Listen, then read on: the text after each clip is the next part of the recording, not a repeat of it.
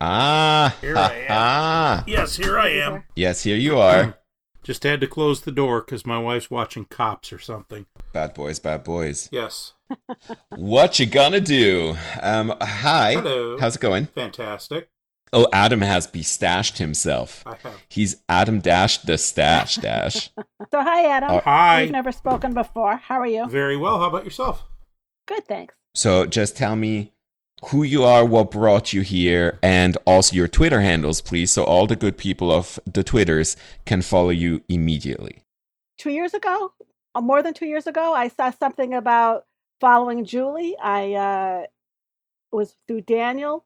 I injected myself and asked if I could belong. I think I'm an OG. Yep. And it's been fun ever since. And I'm Leah Dreves, and I at LJ Dreves.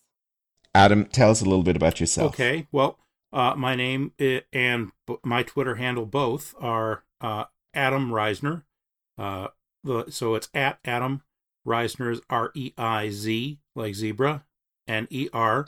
And I tweet, and I am John Bolton's stash in any number of different iterations.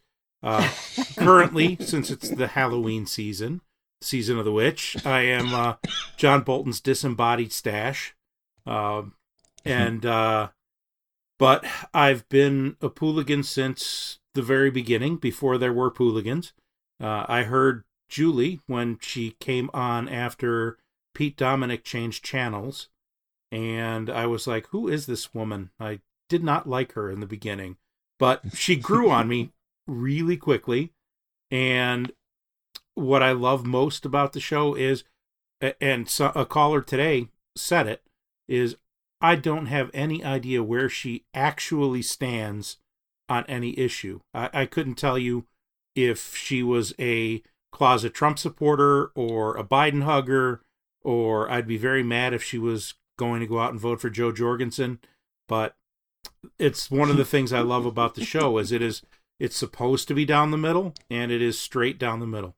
You know, that's exactly how I started listening to. I was listening to Dominic, Yes. and all of a sudden someone else was there. And in fact, the only reason why I joined Twitter is that she had some interesting show on, and I felt the need to contribute. So that's why also I have a very unoriginal Twitter handle, because I had her up and send my tweet, and I'd never even looked at Twitter before. So she's responsible for all of the above. So tell me a little bit what the last 2.5 years were like for you, that whole journey to get here, and what, if anything, has changed for you over those 2.5 years from when we first spoke to what things are like now. And maybe we'll start with Leah. Are we talking about in Trump world? In any world, actually, any world. I'm mostly actually more interested in you guys than I am in politics per se, if that makes sense. So if these 2.5 years, if the fact that there was a Trump administration has impacted you or your family or people that you know in any specific way, then I'd love to hear about that, and also how maybe emotionally you fared during those 2.5 years and where you find yourself now. Well, I guess I should point out that I am presently in Canada. Mhm. Although I'm an American, I became a dual citizen a couple of years ago. So I'm still connected to the United States because I'm still American. But I have some distance and health coverage uh, by being across the Ouch. border. And it's been an eventful couple of years for me too, because I was laid off, I moved, I just found another job, so it's been a little bit uneven that way. Um, and as far as I can't. Well, I'm American. I love the United States, and uh, two of my children still live down there. Luckily, not too far away. And the United States just affects the whole world. So it's not just about us, even though we're very, America centric. Uh, Everything that's done down there matters to everybody. And these last couple of years have been really alarming. And why I was never a Trump fan and won't ever be a Trump fan, I didn't know it was going to be this bad.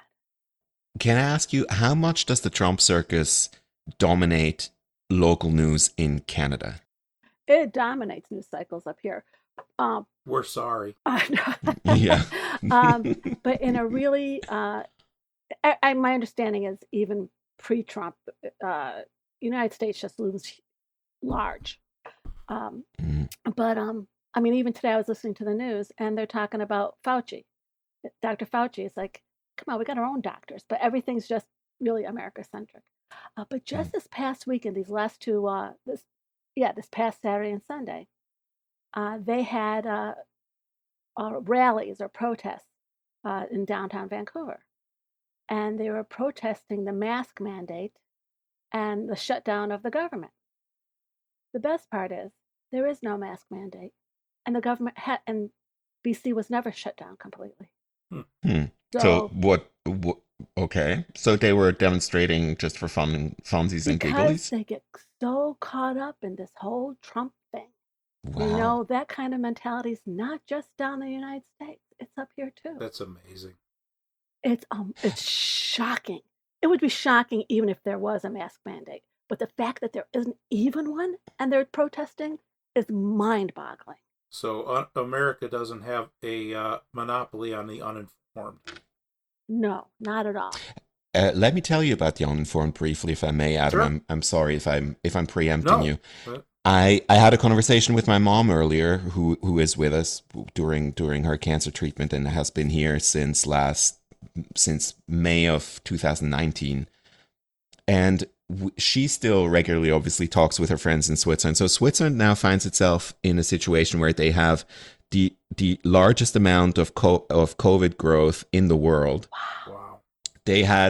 There are demonstrations constantly because apparently nobody wants to wear a mask. Their mandates did not involve wearing masks inside. So people just went back about their jobs. There were no masks required, neither outside nor inside. And people were apparently just pretending that the whole thing never happened. Sort of the Sweden model.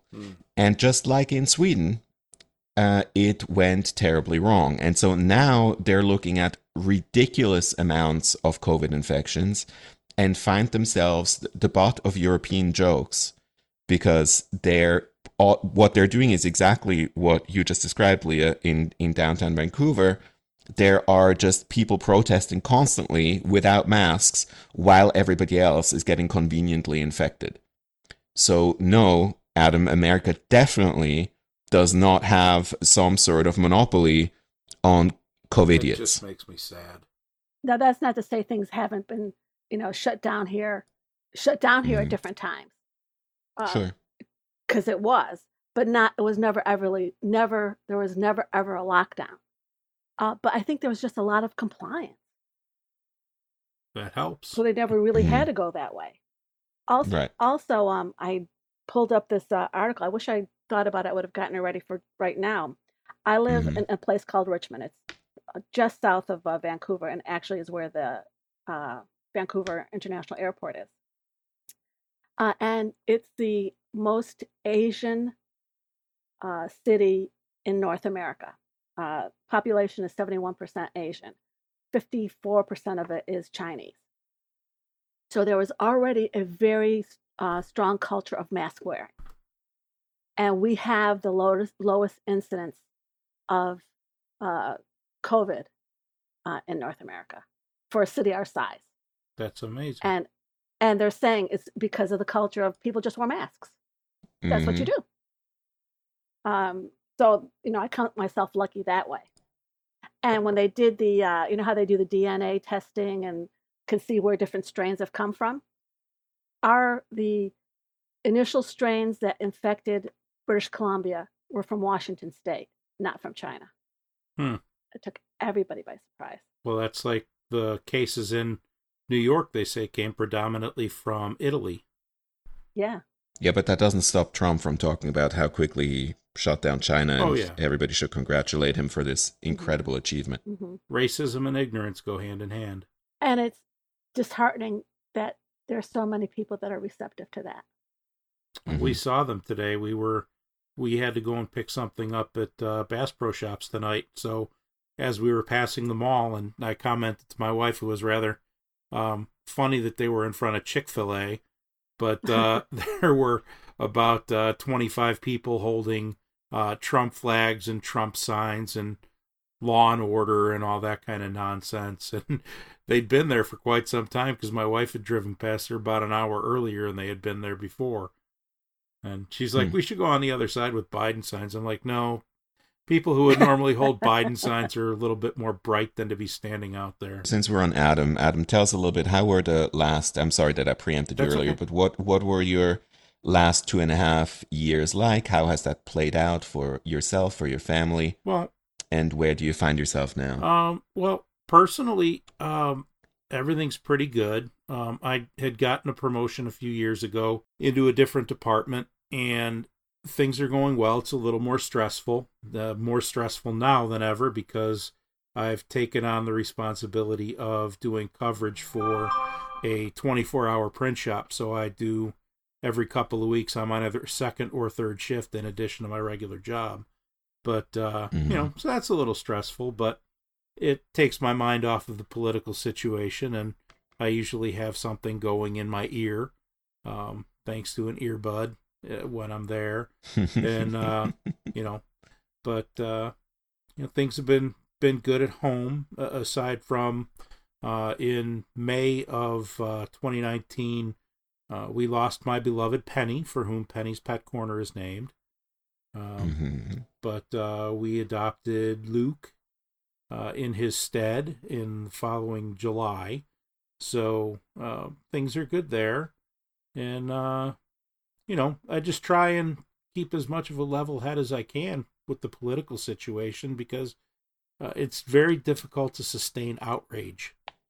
So, and it's not healthy. I was going to ask you about the outrage in particular, because it's something that it seemed, when I remember 2.5 years ago when we first started, one of the reasons why I really wanted to do a podcast is because I was constantly so outraged that I kept outraging at my wife, who really wanted none of my outrage, politically or otherwise, and was not interested in discussing my outrage about politics at all, because to her it just simply did not matter very much.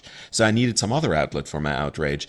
And 2.5 years ago, I thought I was pretty outraged. And then another 2.5 years happened. And now looking back, I find those times almost innocent in their... So I'm curious how you dealt with that over time, or does it feel to you as if things have actually shifted? Or do you feel like you've become numb? How have you dealt with those feelings of outrage over time, do you feel? Well, the only thing that's really shifted is me. Everything is still the same as it was, but I take it, I'm speaking to two people who've seen the movie Office Space. Yeah. When, and now the character's name slips my mind, but when he gets hypnotized in the beginning, that he simply just isn't going to care. I had to go through that because between Ron Livingston. Thank you. Yeah. That's the person. I forget what the character's name was, but I had, before there were Pooligans in December of 2017, I had a heart attack. And then in March of 2019, I had what I refer to as half a heart attack. And that's because a combination of stressors. I had an issue. I had another artery close up, but I caught it before I had a heart attack.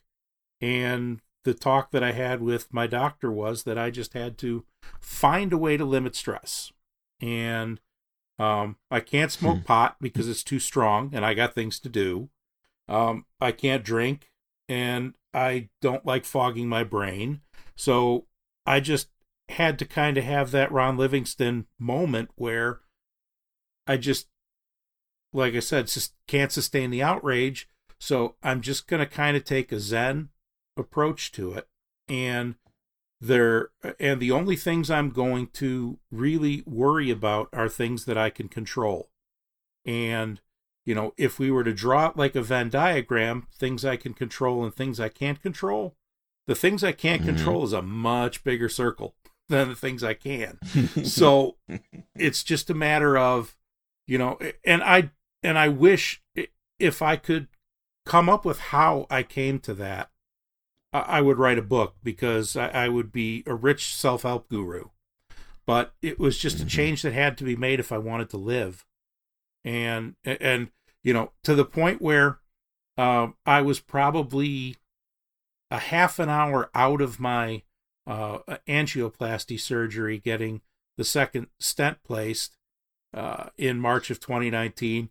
And I had my friend bring my phone down from the room, and Julie was having a call-in segment. And I called, and I was talking to her as they were wheeling me from the emergency room. No way. Yes. I was talking to Julie as they were wheeling me upstairs and getting me set in my room.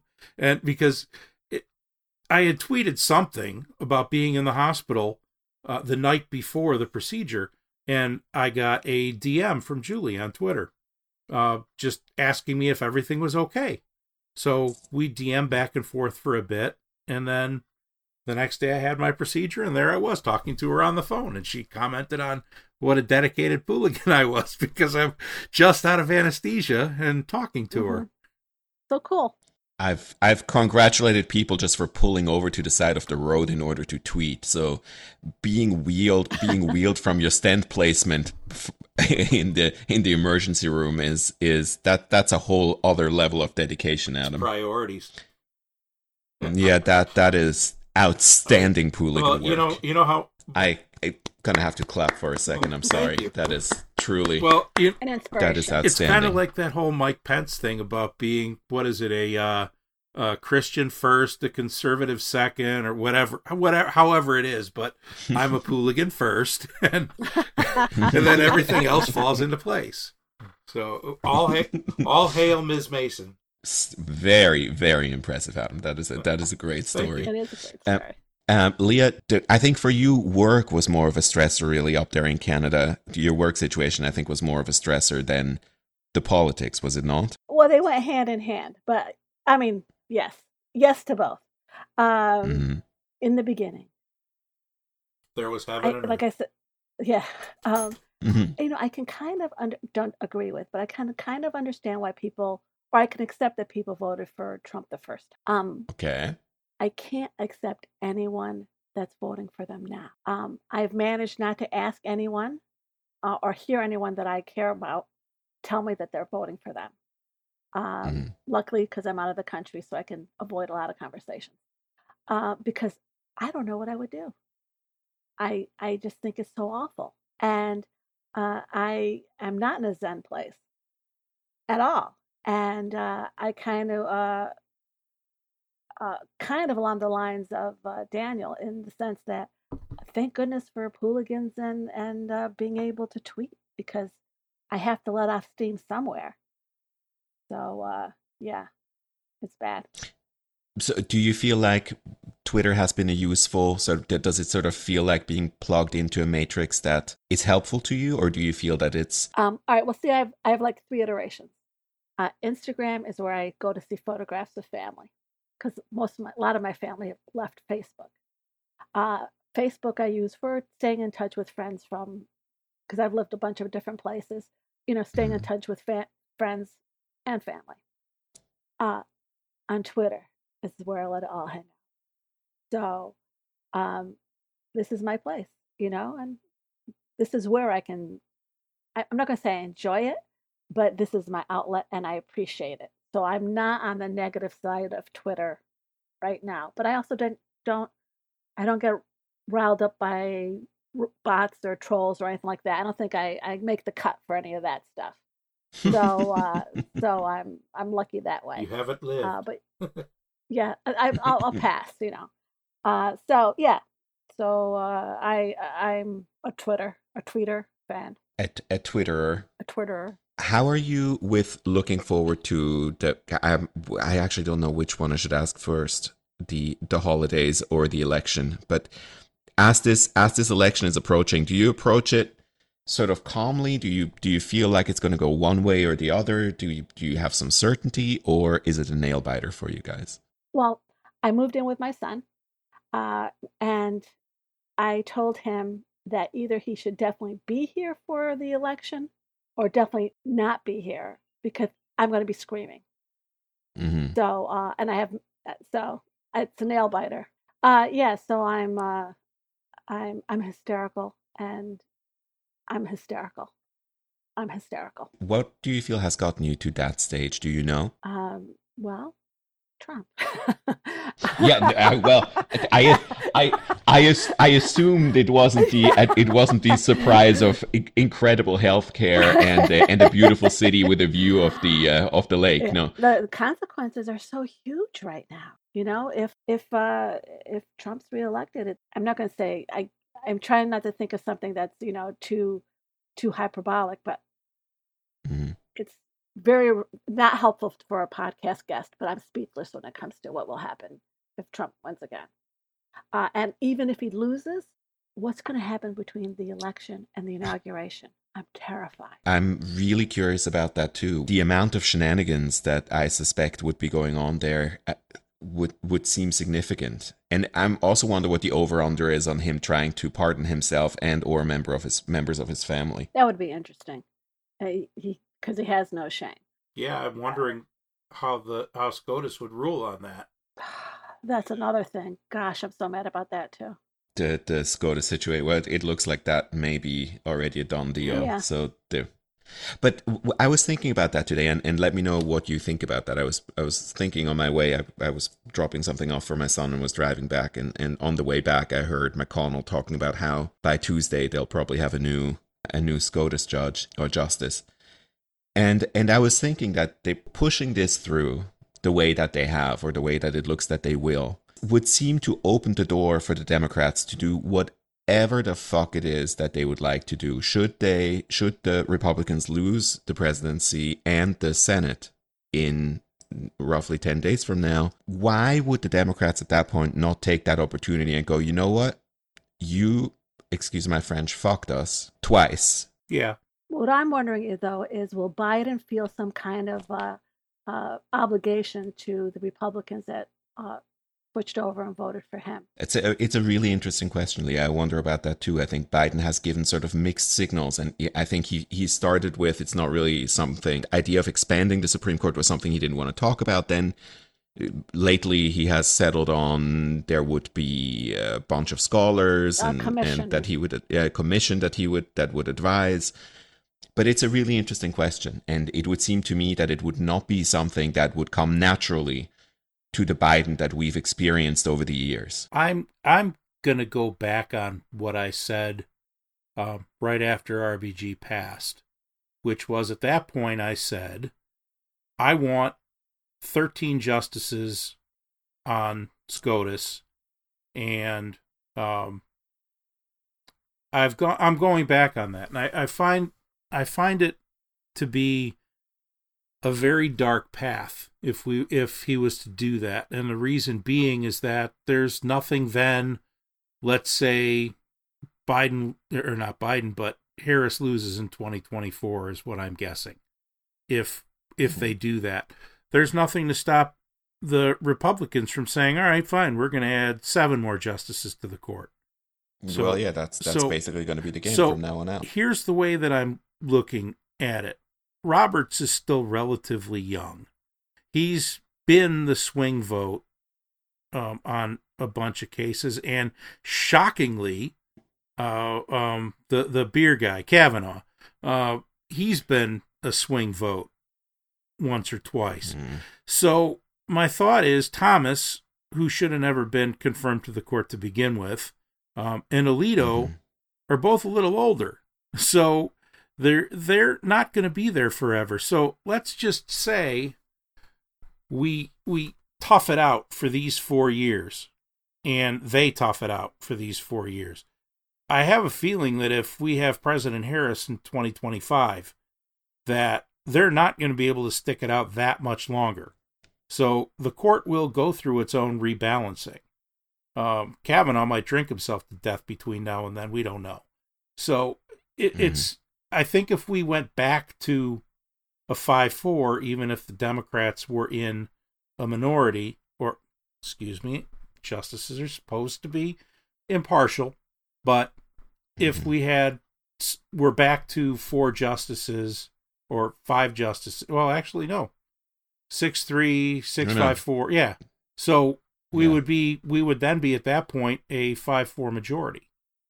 So, it's a dark path, and I think that they're not doing themselves any favors by doing that. And when I initially said it, a month ago, I think it was just out of a moment of anger. Well, I saw a couple things. One is regarding Biden and the options there are besides adding justices. Mm-hmm. That there are a bunch of other remedies. I can't really remember many of them right now, including legislating some stuff. So it's not just expanding or nothing.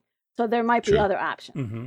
I'm really curious what they're going to do, what they're going to get up to, how the progressive wing of the party is going to behave if the decision comes down that, in fact, they would like to sort of play it straight, which is something that's usually the beat on the Democrats, is that they finally get into a position where they have a supermajority. And the next thing that they're doing is, well, now we have a supermajority, but now let's play it really straight. Some people have different kinds of fantasies. Yeah. My fantasy is that Biden ends up being an FDR kind of president. And there were some discussions that he had referred to himself as taking a more FDR kind of approach. So fingers crossed, he surprises us all. Mm-hmm. That's why one of the reasons why I am frightened with the talk of him putting any Republicans in his cabinet. I would not like to see that. And I've heard the other side saying that there are probably very few Republicans that would be willing to be in his cabinet. And I think they might even talked about that on Julie today. I can't remember what day I heard about it. Yeah, I think Trumpism is still too fresh. I don't think that would happen. Oh, the guy who Kasich, yeah, they're talking about. Yeah, Kasich. So there's a couple of those that they're talking about. You can make them ambassadors. I don't care. Go ahead and make them ambassador. But I don't really want them in the cabinet. Yeah. We've got too many Democrats that we have to groom. Kasich is not the moderate that people think he is. I don't want him anywhere near any kind of power. Not in any cabinet position, not as a special advisor. I don't want Kasich having the ear of the president even. I can't stand that man. What is it that so irks you about Kasich? He is pro-life to the nth degree, and he is one of those people that would eliminate abortion as far as being an option for women's health. And, it's not that I have really a dog in this fight specifically. My wife is beyond childbearing. My daughter's not interested in having children. But it doesn't mean that she shouldn't have the right to make her own reproductive choices. I've also got a granddaughter who's way before, she's, 10, hopefully 20 years before thinking about any of that, at 8 years old. But I want the option to be there. The option was there for her mother, and thankfully she chose the option I preferred, and I have a granddaughter. But, someone like Kasich wouldn't want someone to be able to make that decision for themselves. Adam, what state do you live in? Illinois. Pennsylvania? No, Illinois. Yeah. Okay. Yeah, I'm in a very blue state. So, even so, when it comes to election day, I'm going to be there with my mask in line at 5:00 for a 6 a.m. Opening of the polls. Mm-hmm. But why did you not vote early, Adam? I just don't trust the post office at this point in time. And Illinois doesn't have they've got a few like centrally located drop boxes for early ballots. And if it's not going directly to my polling place, I don't know that I trust the process. I also live in a fairly red county, so let's just say the word fuckery comes to mind, and I don't really trust the process. I've always gone on election day and voted. I take pride in it. I haven't missed an election since I became eligible, and I'm 52. So from the time I was 18, I was registered to vote, At that point in time, you couldn't register until you were 18. But thankfully, there's enough space between my birthday in August and Election Day that I was able to sail in under the deadlines. Well, it's interesting up here. I'm as I said, a dual citizen. So I voted this past weekend. Mm-hmm. And you want to know how I voted? I will tell you. How? I looked online, and there are a bunch of different ways you can do it. The last place I lived was Washington State. So for Washington State, I can use the last address that I lived at. So I emailed them all the information, and then they emailed me back my ballot. You fill it in online, you print it out, you can fax it, mail it, or take a picture and attach it. Nice. Wow. Very easy. Yeah. That is convenience right there. Yeah. So that's what I did this past weekend. Which reminds me, do you think Washington is about to, DC is about to become a state? Do you think that's something that the Democrats might be interested in? I know they're interested in it. I sure hope they do it. I would hope that they do it, but I'm skeptical as far as whether it will actually happen. For the same reason as the court situation? No, that I'm not so worried about, because the Republicans don't really have any like options to try and counter that. So if Puerto Rico and DC become states, then there's not much the Republicans can do. I don't think you can take statehood away once it's granted. So if it is, why don't you think it's likely then? I mean, I think it's more likely than court expansion. Oh yeah, I think it's likely. So if I said before that I didn't, I misspoke. I don't know. I don't know if they're going to take that step. I know there's a lot of people in the Senate that are willing to do it. And if we maintain a Senate majority, or excuse me, if we gain a Senate majority, maintain a House majority, then I think it's a possibility. But does that one take 60 votes? I don't know if you need I don't know what the rules are. I don't think so. Super majority in the Senate, you mean? Yeah. It might, but then they might start playing around with the filibuster I again. think they should definitely get rid of the filibuster. Well, they would have to get rid of the filibuster in order to get that through. But I'm nervous about that as well, because you don't stay in the majority forever. And you don't think that the Republicans wouldn't do it the first chance they got if they needed it? If there was something they wanted to do, I guarantee they would do it. Yeah, so let us do it. I agree with Leah in that respect, I think, and I'm by no means a political scholar of American politics, but it would seem to me that is exactly the beat on the Democrats. The moment comes where they're in a position where they can do all of the things that the Republicans would do at the drop of a hat, very well illustrated by the current Supreme Court situation. Even when previously they have guaranteed that they would not do that, they'll do it anyway without any shame and reap the glory of having done that yet again and laugh straight in the Democrats' face. But then the Democrats' turn finally comes and they just have that holier than thou attitude that then prevents them from, because then the discussion is, well, what if the Republicans do it too? The Republicans have been doing it this whole time. Yes. Yes, yeah, things have to be reframed. Like, I like the way you said expansion of the court as opposed to court packing, because sometimes things are just automatically framed in a Republican way. Right. What I want to see is fingers crossed, Biden wins. I want to see them hit the ground running. I expect they will. Yes. Because I really think they only have 2 years. You're probably right. Because when the midterms come up, you don't know what's going to happen. So I really, really want them to have everything all lined up and ready to go. I know they've got lawyers ready for the fight over the election. Yep. But I very much want them to go forward with the agenda that I approve of course. Of course, yes. But I also would like to see some justice, and I want to know: can they work promoting the Democratic agenda and also hold the Trump administration accountable for what they did? Can they do both at the same time? I don't know. Well, I'm going to quote Julie and probably 100 other people.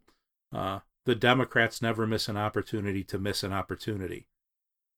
So it's all plates are spinning, and it's hard to say what actually will happen. I don't know if they're going to do anything to hold the Trump administration accountable. I don't know that it's even worth it to try and hold the Trump administration accountable. I would love to see Bill Barr behind bars. Worst ever. Pompeo, worst ever. Betsy DeVos, worst ever, but I don't know that she's done anything worth jailing her for. But I think that, Biden being old school, he's going to be most in favor of just leaving it in the past and moving forward. You mentioned Bill Barr. Is it true that nobody's seen him for a week?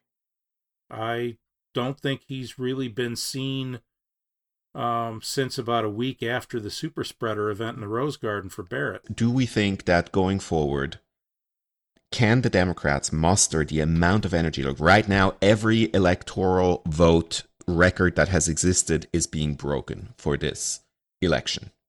There were already many records broken for the midterms in 2018. Mm-hmm.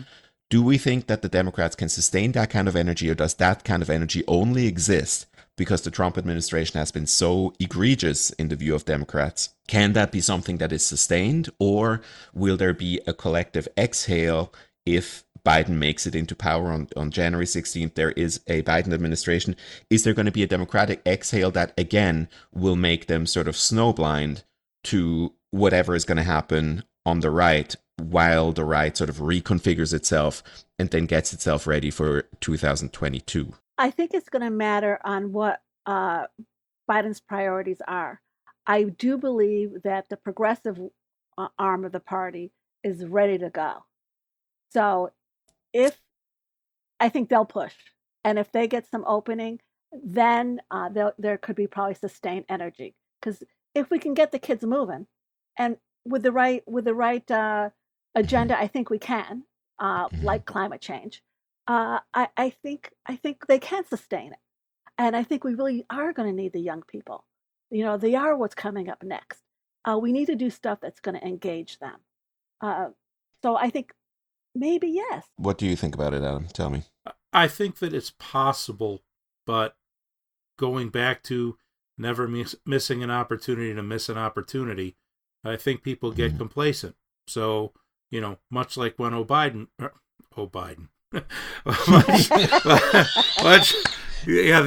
administration. The Biden administration. That was Sarah Palin kept calling him Biden, which is why she asked in the debate if she could just call him Joe.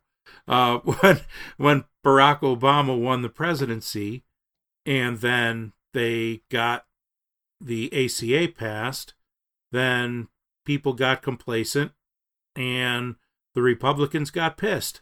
So that was a very short-lived majority in the House, and not much longer lived in the Senate, which is why we're in the position we're in now. So I would like to think that the enthusiasm will stick around, that people will not have such a short memory and think that Trumpism is completely gone, because I don't think it will be. I think Trumpism is going to live longer than the Tea Party, because there are a lot of people that feel so aggrieved that they're going to continue voting. Everything is to own the libs. There is nothing positive in the agenda. And pardon the phrase, but you've used the word a few times, as have I. There's somebody selling bumper stickers on Facebook Marketplace, which I've seen them elsewhere too, that say Trump Pence 2020 because fuck you again. And that's and it's like that's what it is to a lot of people now. Now, I'm hoping that some of the enthusiasm dies off when Trump is gone, because I don't think he's 74 years old now. I don't think he's going to run again at 78 against Harris, and I don't know that he could win against Harris in 2024. But I could be wrong. I was wrong. I thought he was going to lose to Hillary Clinton in a landslide. So I can't really prognosticate. I think I disagree with you a little bit, Adam, on the ACA and complacency. I don't think Okay. there was any complacency, and I don't think they got the ACA that they wanted. Yeah. They, in fact, initially, that doesn't resemble what Obama wanted at all.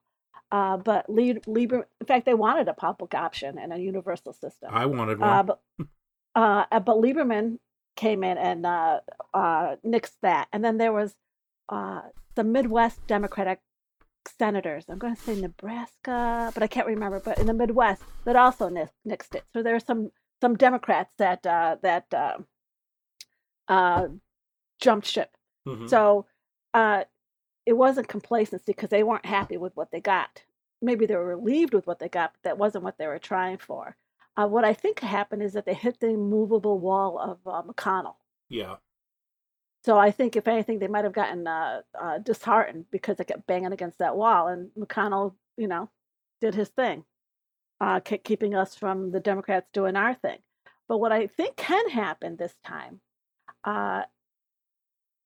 is I think we got to get rid of all the old people. I think Pelosi's done a magnificent job. I was so glad that she was still in power during this period with Trump. But she's 80. She's got to go. You got to get the young people to have something to look forward to. Biden. Thank goodness there's Harris. He's got to go.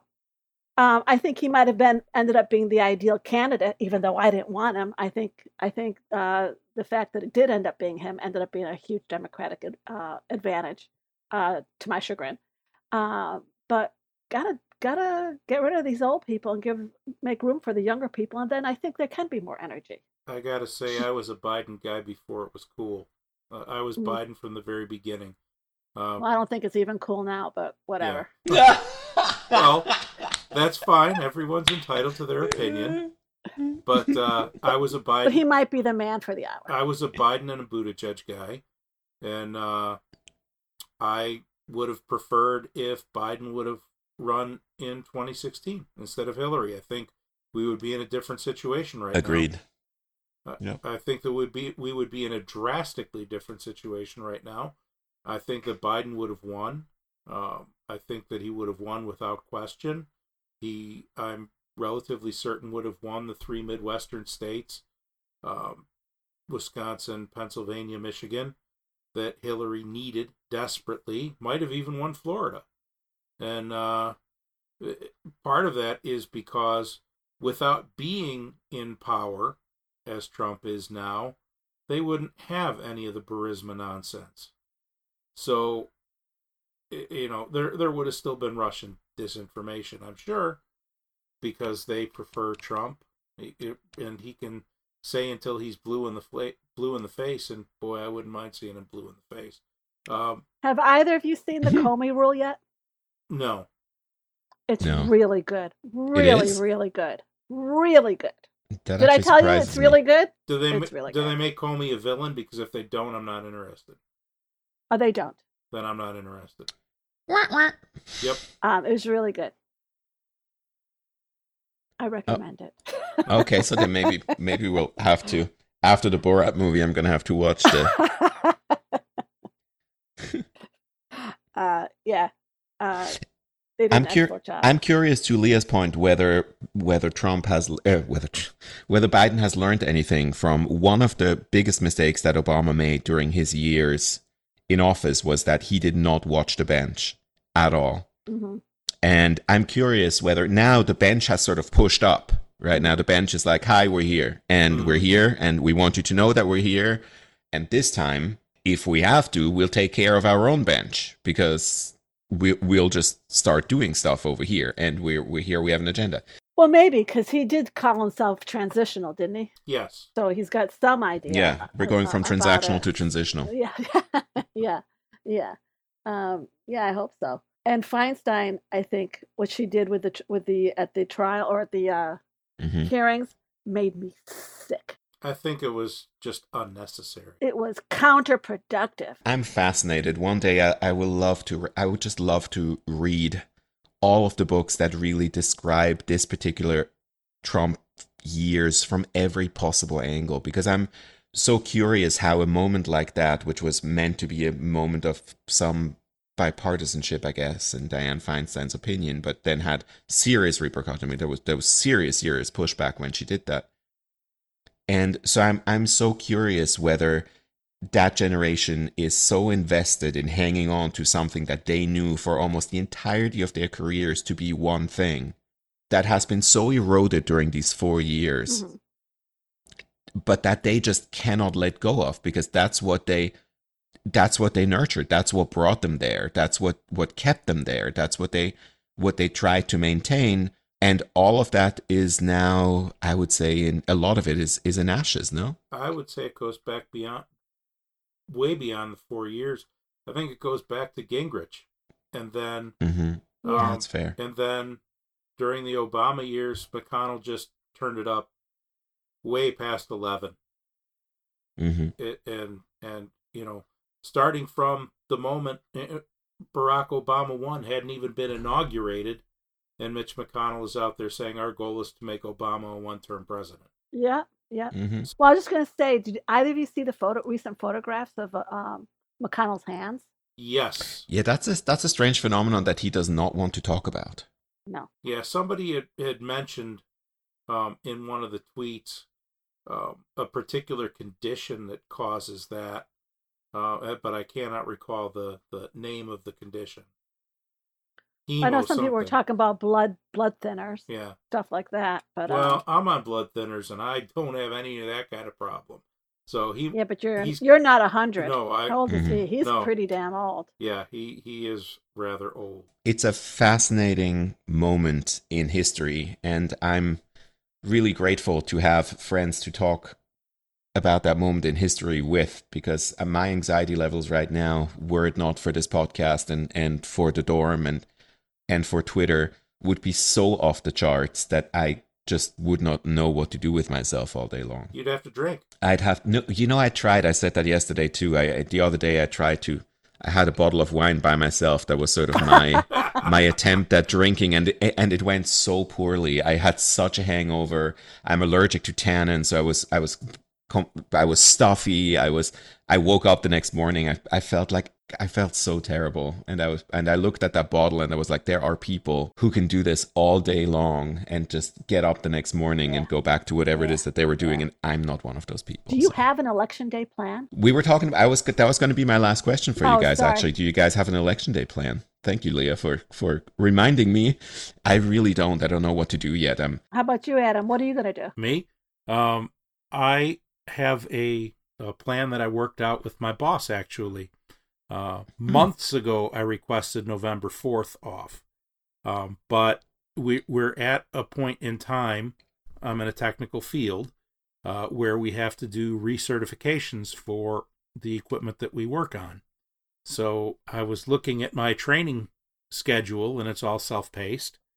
And I have about 6 hours worth of work to do. So I said to my boss the other day, hey, November 3rd, how about I set that aside for a training day? Because without going into all of the inside baseball, you have to set aside a whole day for training because it messes with your numbers otherwise. So he said, yeah, okay, I'll pencil it in. We're good. So I'm getting up with my wife, and we're going to be, like I said, in line at 5 o'clock in the morning. We're going to hopefully be in the first couple of people in line, because our polling place, we live in a fairly small community, and we have not really been hit like other places with voter suppression because we're in a blue state. So things move pretty smoothly. So we're going to go in. Hopefully we'll be out of there by 6:30. I'll take my wife to breakfast. She's going to work. Then I'll come home and get started on my training modules, and I plan on maybe at some point after I finish them taking a little bit of a nap, and then we'll get carry out from Tacos El Norte, which is our voting day tradition. And usually it's not carry out, it would be dine in, but not now. So we'll get Carrie out, eat a nice leisurely dinner. I will let her watch her and have the TV because she's not as into this as I am. So she can have the TV until about 9 or 10 o'clock. We'll watch the evening news. So I'll at least know what the Illinois returns are. Not like it's going to be a big mystery. And then I'm off on November 4th. So I'm going to use November 4th to work on my charcuterie skills. That's an excellent plan. Charcuterie skills are the best plan I've heard so far, actually, for November 4th. Yes. Unless Leah is going to tell us about another plan right now that's going to blow the charcuterie plate away. Well, very few things can. But we don't even know if we're going to know by November 4th. You are probably correct. Yes, but I do not want to even contemplate that. So please just tell us about your plan and don't ever repeat that again because I'll get a headache. Okay, so I don't have TV. I'm untethered. Oh. I get all my stuff off the computer. Hmm. And I have Sirius, obviously, and I listen to my Sirius through the computer. So if there's no power, I'm out of luck. Yeah, so I'll be doing everything through. Then you'll be on your phone. Yeah, all my devices. Like last night for the debate, I watched PBS NewsHour does a live stream with the debates. You know, they have a pre-game show and a post-game show. So anyway, so I do that through them. I'm imagining that POTUS will have stuff on, won't they? For sure. Yeah, certainly. But so there are a couple definitions for untethered. So, there's that kind of untethered and the fact that I will be mentally untethered. And the other way, like I envision myself, like those pinball machines. I'll be like one of those balls banging all over the machine with lights flashing. Like ricocheting everywhere. Ricocheting everywhere I'm just bing, bing, bing, bing, bing. I will be out of my mind. Which is why I said to my son, he's got to be there. Better, either be here or don't be here because I am going to be out of my mind. I know when Hillary, when she lost, luckily I was alone in the house because I howled. I mean, it was guttural. I was shocked at how visceral it was. And I don't even want to think of what's going to happen if, something bad happens. You were not alone with the Hillary thing. I walked around apoplectic for days. Yeah. Yeah, I think the Hillary situation would have been one thing, but after 4 years of experiencing what this could be like, imagining another 4 years seems daunting in ways that are hard to describe in words, actually. I would think that it could be a runaway, like a McGovern in reverse, except for voter suppression. It's all that stuff. Otherwise, I would be as confident as I'm capable of being, which is not very. But with voter suppression, I just don't know how it's going to go. And all the other tricks that they have in their books and the Supreme Court and everything else. That's what's really making me uneasy. Yes. Well, it seems that the Democrats, from the numbers, it looks like the Democrats are voting in huge record-breaking numbers early for that exact reason. And the Republicans are hoping that all of their votes are going to show up on Election Day. But how many of those votes are going to be disqualified? Because they didn't dot their I, cross their T the same way they did it 30 years earlier when they. Who knows? No, I think that kind of fuckery is going to be hard to control for a while, and I absolutely agree with you. That's the most unpredictable part of what we're going to look at is what's going to happen then, and also what's going to happen in the days that follow. I'm really scared about Florida. That Florida scares me. DeSantis scares me, and Scott scares me, and it's. That Florida situation could be ugly because if he loses Florida, the night's going to be over. Correct. So absolutely. We're good. If he loses Florida, we're golden. Which we won't know for a while, but still, either Florida or North Carolina, either one of those don't work out. Well, look what happened 2 years ago in 2018. Those were awfully close elections for Senate and governor, and I'm not particularly confident in the vote counts either. So. Not in Florida or Georgia. Georgia especially, too. Georgia apparently seeing incredible record turnout. Like crazy, crazy numbers. I just read about an hour ago. That would be great. I'm Yeah. hoping, and I'm hoping that what's his name, Lindsay. I hope Yeah, Yes. he's South excluded. Carolina. Yeah, That was moved to a toss-up the other day. So I sure hope. I don't know so. where it's at now, but I know that as of a day or two ago, it was toss-up. It was toss up for Cook, but I think there was. I saw the first poll, I think by Morning Consult, that had the challenger Jamie? ahead. Yeah, Jamie Harrison. yeah, Yes. that had Harrison ahead. Another really exciting thing, that I would be really happy with, is if the Texas legislature flipped. Did you hear Abby Livingston on the press pool talking Yes. about Texas? Yes. Yes. Yeah, that purple situation is now a serious situation. That's not just something Yeah. that people say every 4 or 2 years and then everybody laughs it off and sort of shrugs and And Julie is the one who laughs the hardest. She's like, "No way, Sure. no way." Yeah, Well, but maybe this year. here's the way I look at it. It wasn't so long ago that they had a Democratic governor, Yeah, I remember Ann Richardson. Richardson. hmm And it was a long time ago. we're just not young. Yeah, they almost had Beto. He came relatively He close. came Yes. close. I think maybe he should have run for Cornyn's seat after all. I think he should I have. thought Yeah, thought that was a Cornyn was a mistake. shoo-in and was just going to be a waste of time to run against him. Coulda, woulda, shoulda. I really liked him too. I think he had some substance. He wasn't ready to run for president, but How's MJ Hagar doing in that race? That's who's running against Cornyn, right? is it? hmm I think it's all really close. I think Cornyn has a much better chance than Cruz did, and Cruz won. So Yeah. I think the chances of Cornyn losing are probably slight. But Cornyn has been flailing a little bit lately, and the flailing is notable and suspicious. Well, I'm saying, yeah, the fact that he's separated himself from hmm Trump Exactly. even a tinge means that he's more than, at least a little concerned, which is odd, like you said. Going back to Harrison, one of the interesting plays that he's made is there is a ultra far right candidate, people that would have never voted for, people that would vote for that person wouldn't have voted for him anyway. They've been passing out flyers for that guy in ultra conservative neighborhoods. So playing the Republicans' game against them. Splitting it. Yeah. Yeah. So, the guys that would have never voted for Democrat and would have voted for Graham, well, they might just vote for this far right guy because they're not going to, because they're frustrated with Graham. So, he could wind up getting it not from positive votes, but positive votes for him, but negative votes for Graham or against I'll take Graham. it anyway. Yeah, I take it anyway. We could take it. Sorry, I'm looking at Lou Dobbs posting a piece about Lou Dobbs posting about Lindsey Graham, and he wants the Yeah. voters of South Carolina not to vote for him. What's that about?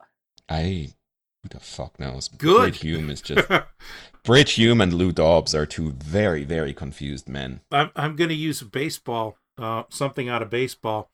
In the 80s, the White Sox had a really good season, and somebody coined the phrase "winning ugly" because I don't even remember the context of it because I wasn't anywhere near the White Sox fan then that I am now. But the coach at the time said, would you rather win ugly or lose pretty? So I'm willing to take winning ugly. Yeah, I'm with you. And because I'm one of those people who said decades ago that we should be hiring people like Rick Wilson, because if they're going to sling mud at you, you might as well sling it back.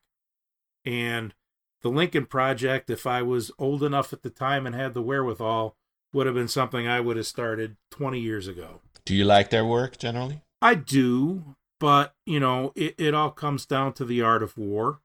The enemy of my enemy is my friend.